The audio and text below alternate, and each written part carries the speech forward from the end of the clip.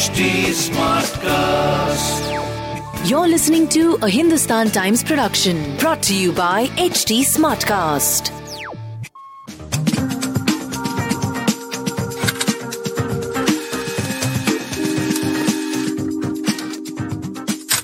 Hi, on the record today, our guest is Harak Singh Rawat.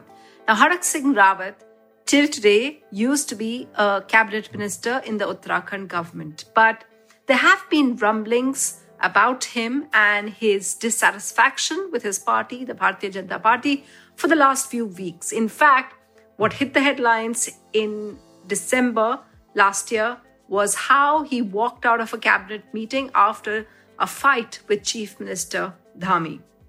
Now, today he was finally expelled by the BJP and he's due to join the Congress party very soon. This will bring to an end his time in the Bhartiya Janata Party, which he joined ahead of the 2017 elections. So, on the record today, we speak with him to get an insight into what's happening within the BJP in the state. Remember, it's heading into polls soon, and the Bhartiya Janata Party has already had a slew of chief minister. After Sunetra Singh Rawat, it had two others. And so there's been a lot of change in the party. So what's happening there? To understand it, we spoke with Harak Singh Rawat. Rawat sir, Hindustan Times से बात करने के लिए आपका बहुत बहुत धन्यवाद। पहले तो मैं आपसे ये पूछना चाहूंगी सर कि शायद ये जो बीजेपी को आपने छोड़ दिया और उन्होंने भी आपके खिलाफ एक्शन लिया, ये तो हम कह सकते हैं कि कुछ दिनों से ही आपके प्रॉब्लम्स चल रहे थे पार्टी में, है ना? नहीं, वैसे विकास को लेकर कई मुद्दों को लेकर मैं मतभेद थे, लेकिन ऐसे भी मतभेद नहीं थे कि मेरी कोई बात भी नहीं, पॉलिटिकल कोई कांग्रेस से किसी से कोई बात भी नहीं थी। ये ठीक है कि कांग्रेस के काफी नेता मुझसे संपर्क करके फोन करके मुझसे निवेदन करते थे कि आप हमारे साथ आ जाओ, लेकिन मैंने कोई प्लान नहीं किया था इसका कोई। लेकिन इन्होंने, क्योंकि सोशल मीडिया में जिस तरह समाचार चला कि मैं संशोधित होता हूँ, तो इन्होंने आनंद फानन में ये इस तरह का डिसीजन लिया और ये इनके लिए मैं सोचता हूँ कि उचित, इनके लिए नुकसानदायक होगा। और कई बार आदमी जल्दबाजी में और बिना सोचे समझे जब इस तरह के डिसीजन लेते हैं तो उसका खामियाजा भुगतना होता है। और मैं खुद हाथ पर था, मैं जोशी जी ने बुलाया था कि भाई प्रहलाद जोशी ने कहा था कि आप दिल्ली आ जाओ, मैं उनके कहने से दिल्ली आया था और मैं आज उनसे मिलता, बातचीत करता, कोई जो भी बिंदु थे उन पर डिस्कस होता। पहले भी कई बार उनसे डिस्कस हो चुका मेरा इन बिंदुओं पे, लेकिन अब वो क्योंकि समझ पा रहा हूँ कि डिसीजन लिया और मुझे दुख है का।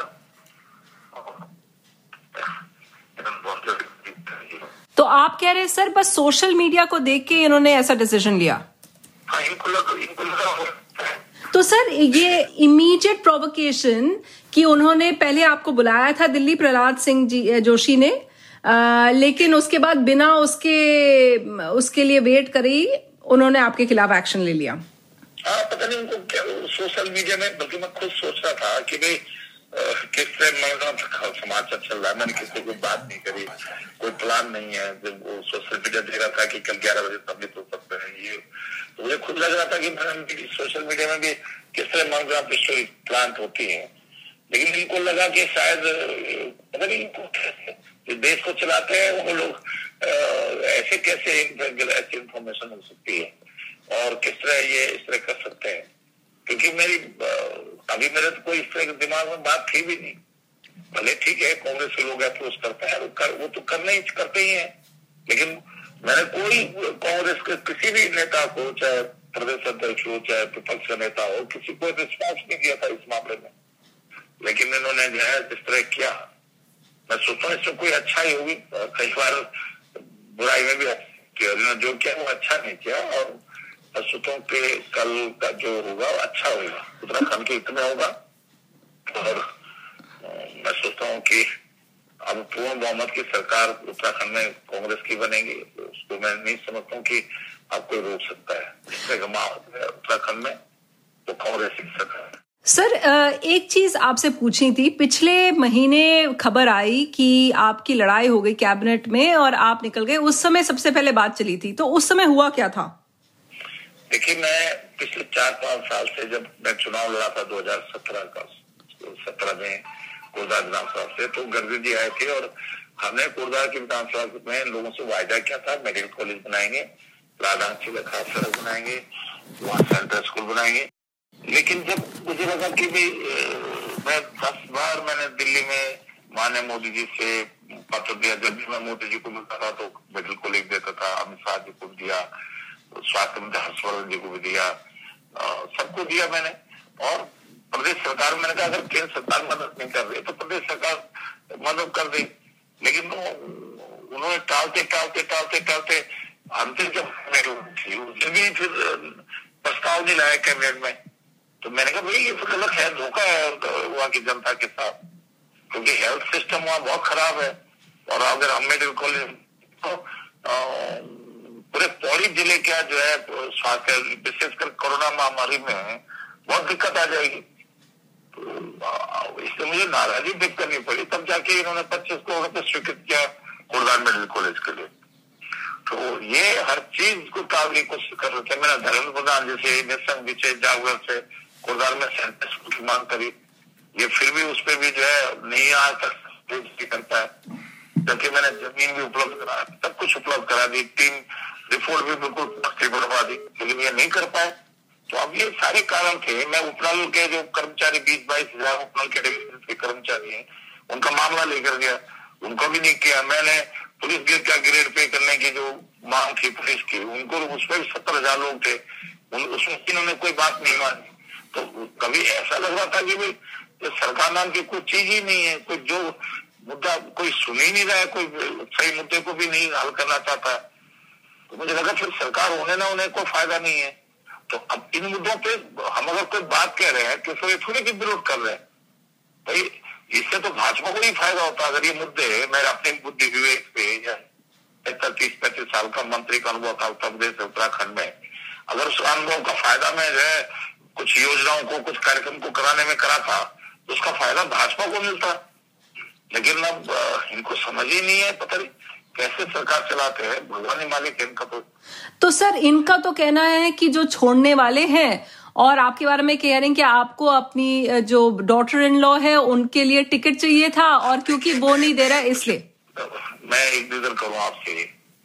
नंबर 1, कहां इनके सिद्धांत गए। पिछली बार इन्होंने आर्य जी को, संजीव दोनों टिकट दिए, मुन्ना चौहान उनकी वाइफ को टिकट दिया।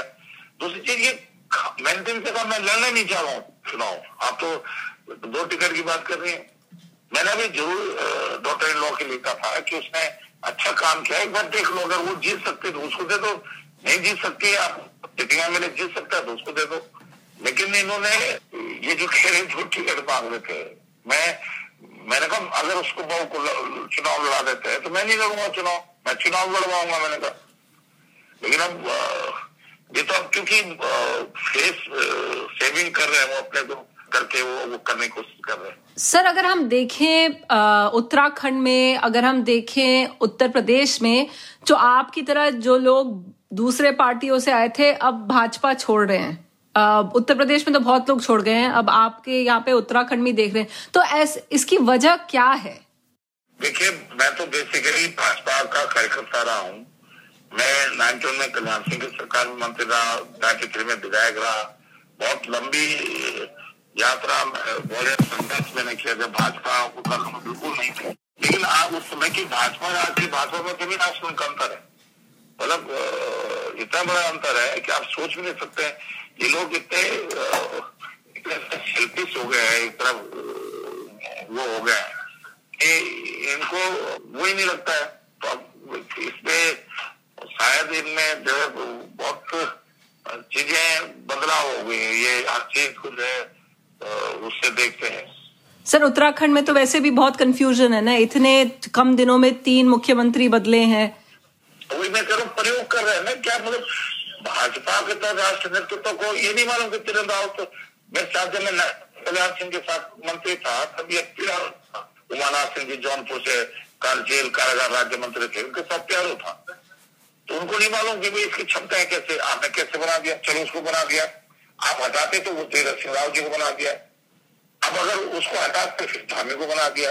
भाई क्या आप मजाक उत्तराखंड के लोग उसके लिए कर रहे हो? आज उत्तराखंड में लोग करेंगे रोजगार, अगर किसी को रोजगार चाहिए तो मुख्यमंत्री की कुर्सी के लिए रोजगार मिल रहा है। हर व्यक्ति आज उत्तराखंड का हर व्यक्ति जो है मुख्यमंत्री बनने के लिए जो है ये कह रहे मैं भी मुख्यमंत्री हो सकता हूँ, जब ये तीरथ हो सकता है, धामी हो सकता है, मैं भी हो सकता हूँ। तो ये इस तरह जो प्रयोग हो रहा है, मुझे नहीं इतनी राष्ट्रीय पार्टी अपने आप को देश दुनिया की सबसे बड़ी पार्टी कहने वाली, उसका कैसे मैंने निर्णय का कैसी सोच है ये मैं नहीं समझ पा रहा हूँ कि कैसे निर्णय ले रहे हैं। उत्तराखंड को प्रयोगशाला क्यों बना रहे हैं आप? कितने मुख्यमंत्री को फौज दे दोगे आप उत्तराखंड को? सारी चीजें थी, लेकिन फिर भी मैं आज आपको कह रहा हूँ, मैंने फिर भी, क्योंकि हम कांग्रेस से भाजपा में आए थे, इससे हम कड़वे दूध पीने के बाद भी भाजपा में रह रहे थे, और मैं सच में मैं आपको बताऊं, मैं चाहे हार होती चाहे जीत होती, मैं फिर भी भाजपा में रहने के लिए तैयार था। लेकिन आज जिस तरह इन्होंने जल्दबाजी में निर्णय लिया है, ये इनके लिए उचित नहीं है, मेरे लिए उचित है नहीं है, ये तो भविष्य बताएगा, लेकिन इनके लिए उचित नहीं है उनका ये निर्णय जो है। आज ये कुछ भी कहते रहे कि मैंने इससे क्या बोलेंगे, उसको बोलेंगे, मतलब ये तो नहीं कह सकते मैंने बहुत अच्छा काम किया या मैंने इसलिए हटाया हमने। इनकी मजबूरी है ये बोले कि ये अगर ये बोलते हैं कि मैंने काम नहीं किया तो ये कहेगा कि भाई सरकार तुम्हारी थी, तो वो बोल नहीं सकते, तो इसलिए ये यार लगा रहे कि साहब मैं 2 टिकट मांग रहा था, मैंने तो मांगे ही नहीं टिकट। खुद भी अपने लिए भी मना कर देता कि नहीं मुझे ये कह रहे आपको चुनाव लड़ना, मैंने कहा नहीं मैं नहीं लड़ना चाहूंगा, क्योंकि मैंने कहा बहुत हो गया, मैं आप बिल्कुल पार्टी में कुछ छोटा मोटा काम दे दो, संगठन में काम दे दो, मैं उसमें खुश हूँ। मैंने कहा तो सर आपने कभी जो इतने प्रॉब्लम्स से आप कह रहे हैं पिछले 5 सालों में कुछ काम नहीं हो रहा था, तो आपने कभी मोदी जी को कहा? मैंने मोदी जी से कई बार कहा, मैं तो अभी देहरादून में गए थे, कुर्दार मेडिकल कॉलेज के मंच पे बोला मोदी जी से, मैं मिला था जब टाइगर डे था पीएमओ में मिला था, तब कहा मैंने मोदी जी से, मैंने अमित शाह जी से 2 बार समय लेकर मिला और उनसे निर्णय किया। अब वो उनका मानसिकता ही नहीं थी क्या मैं अब तो सर मतलब कांग्रेस वाले तो यही कह रहे हैं कि वो आशा कर रहे हैं कि आप उनकी तरफ जाएंगे, लेकिन आपको नहीं लगता है कि उनकी अपनी प्रॉब्लम्स हैं? ये तो प्रॉब्लम तो रहती है, सभी दलों में रहती है प्रॉब्लम, लेकिन आप कह रहे हो कि भाजपा की तरह नहीं है। कांग्रेस और भारतीय जनता पार्टी में मैंने जिस तरह महसूस की, मैं कांग्रेस में 20 साल रहा हूँ, दिवाली साल मनते रहा हूँ, वहाँ उनको लीडरशिप को डेवलप करते हैं, वो उनमें किसी के प्रतिभा को, किसी हुनर को पहचानने की उनमें क्षमता है और वो मौका देते हैं लोगों को काम करने का। भाजपा में क्या है कि मौका नहीं मिलता काम करने का, ऐसा लगता है कि डिसीजन ही नहीं करते हैं।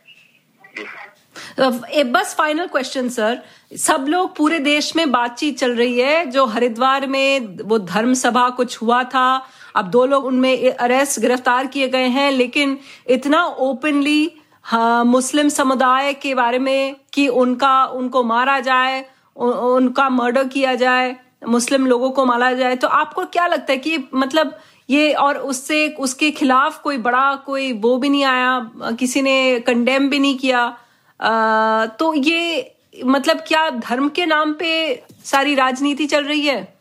मैं एक निवेदन करूंगा आपके माध्यम से कि धर्म हो या जाति हो, इसकी राजनीति कभी नहीं होनी चाहिए, क्योंकि देखिए इंसानियत होनी चाहिए। मैं सोचूं कि मैं कोटद्वार में जब मैं भाजपा चुनाव लड़ा, मुझे बहुत सारे मुस्लिम थे, मुझे मालूम है मुझे वोट नहीं दिया, लेकिन जब आप पूरे दिल से आप कोटद्वार के मुसलमानों से पूछ लीजिएगा कि जब वो मुझ पर समस्याएं लेकर आते थे तो मैंने दिल से उनका काम किया, ये जानते हुए मुझे वोट नहीं दिया और कल भी नहीं देंगे।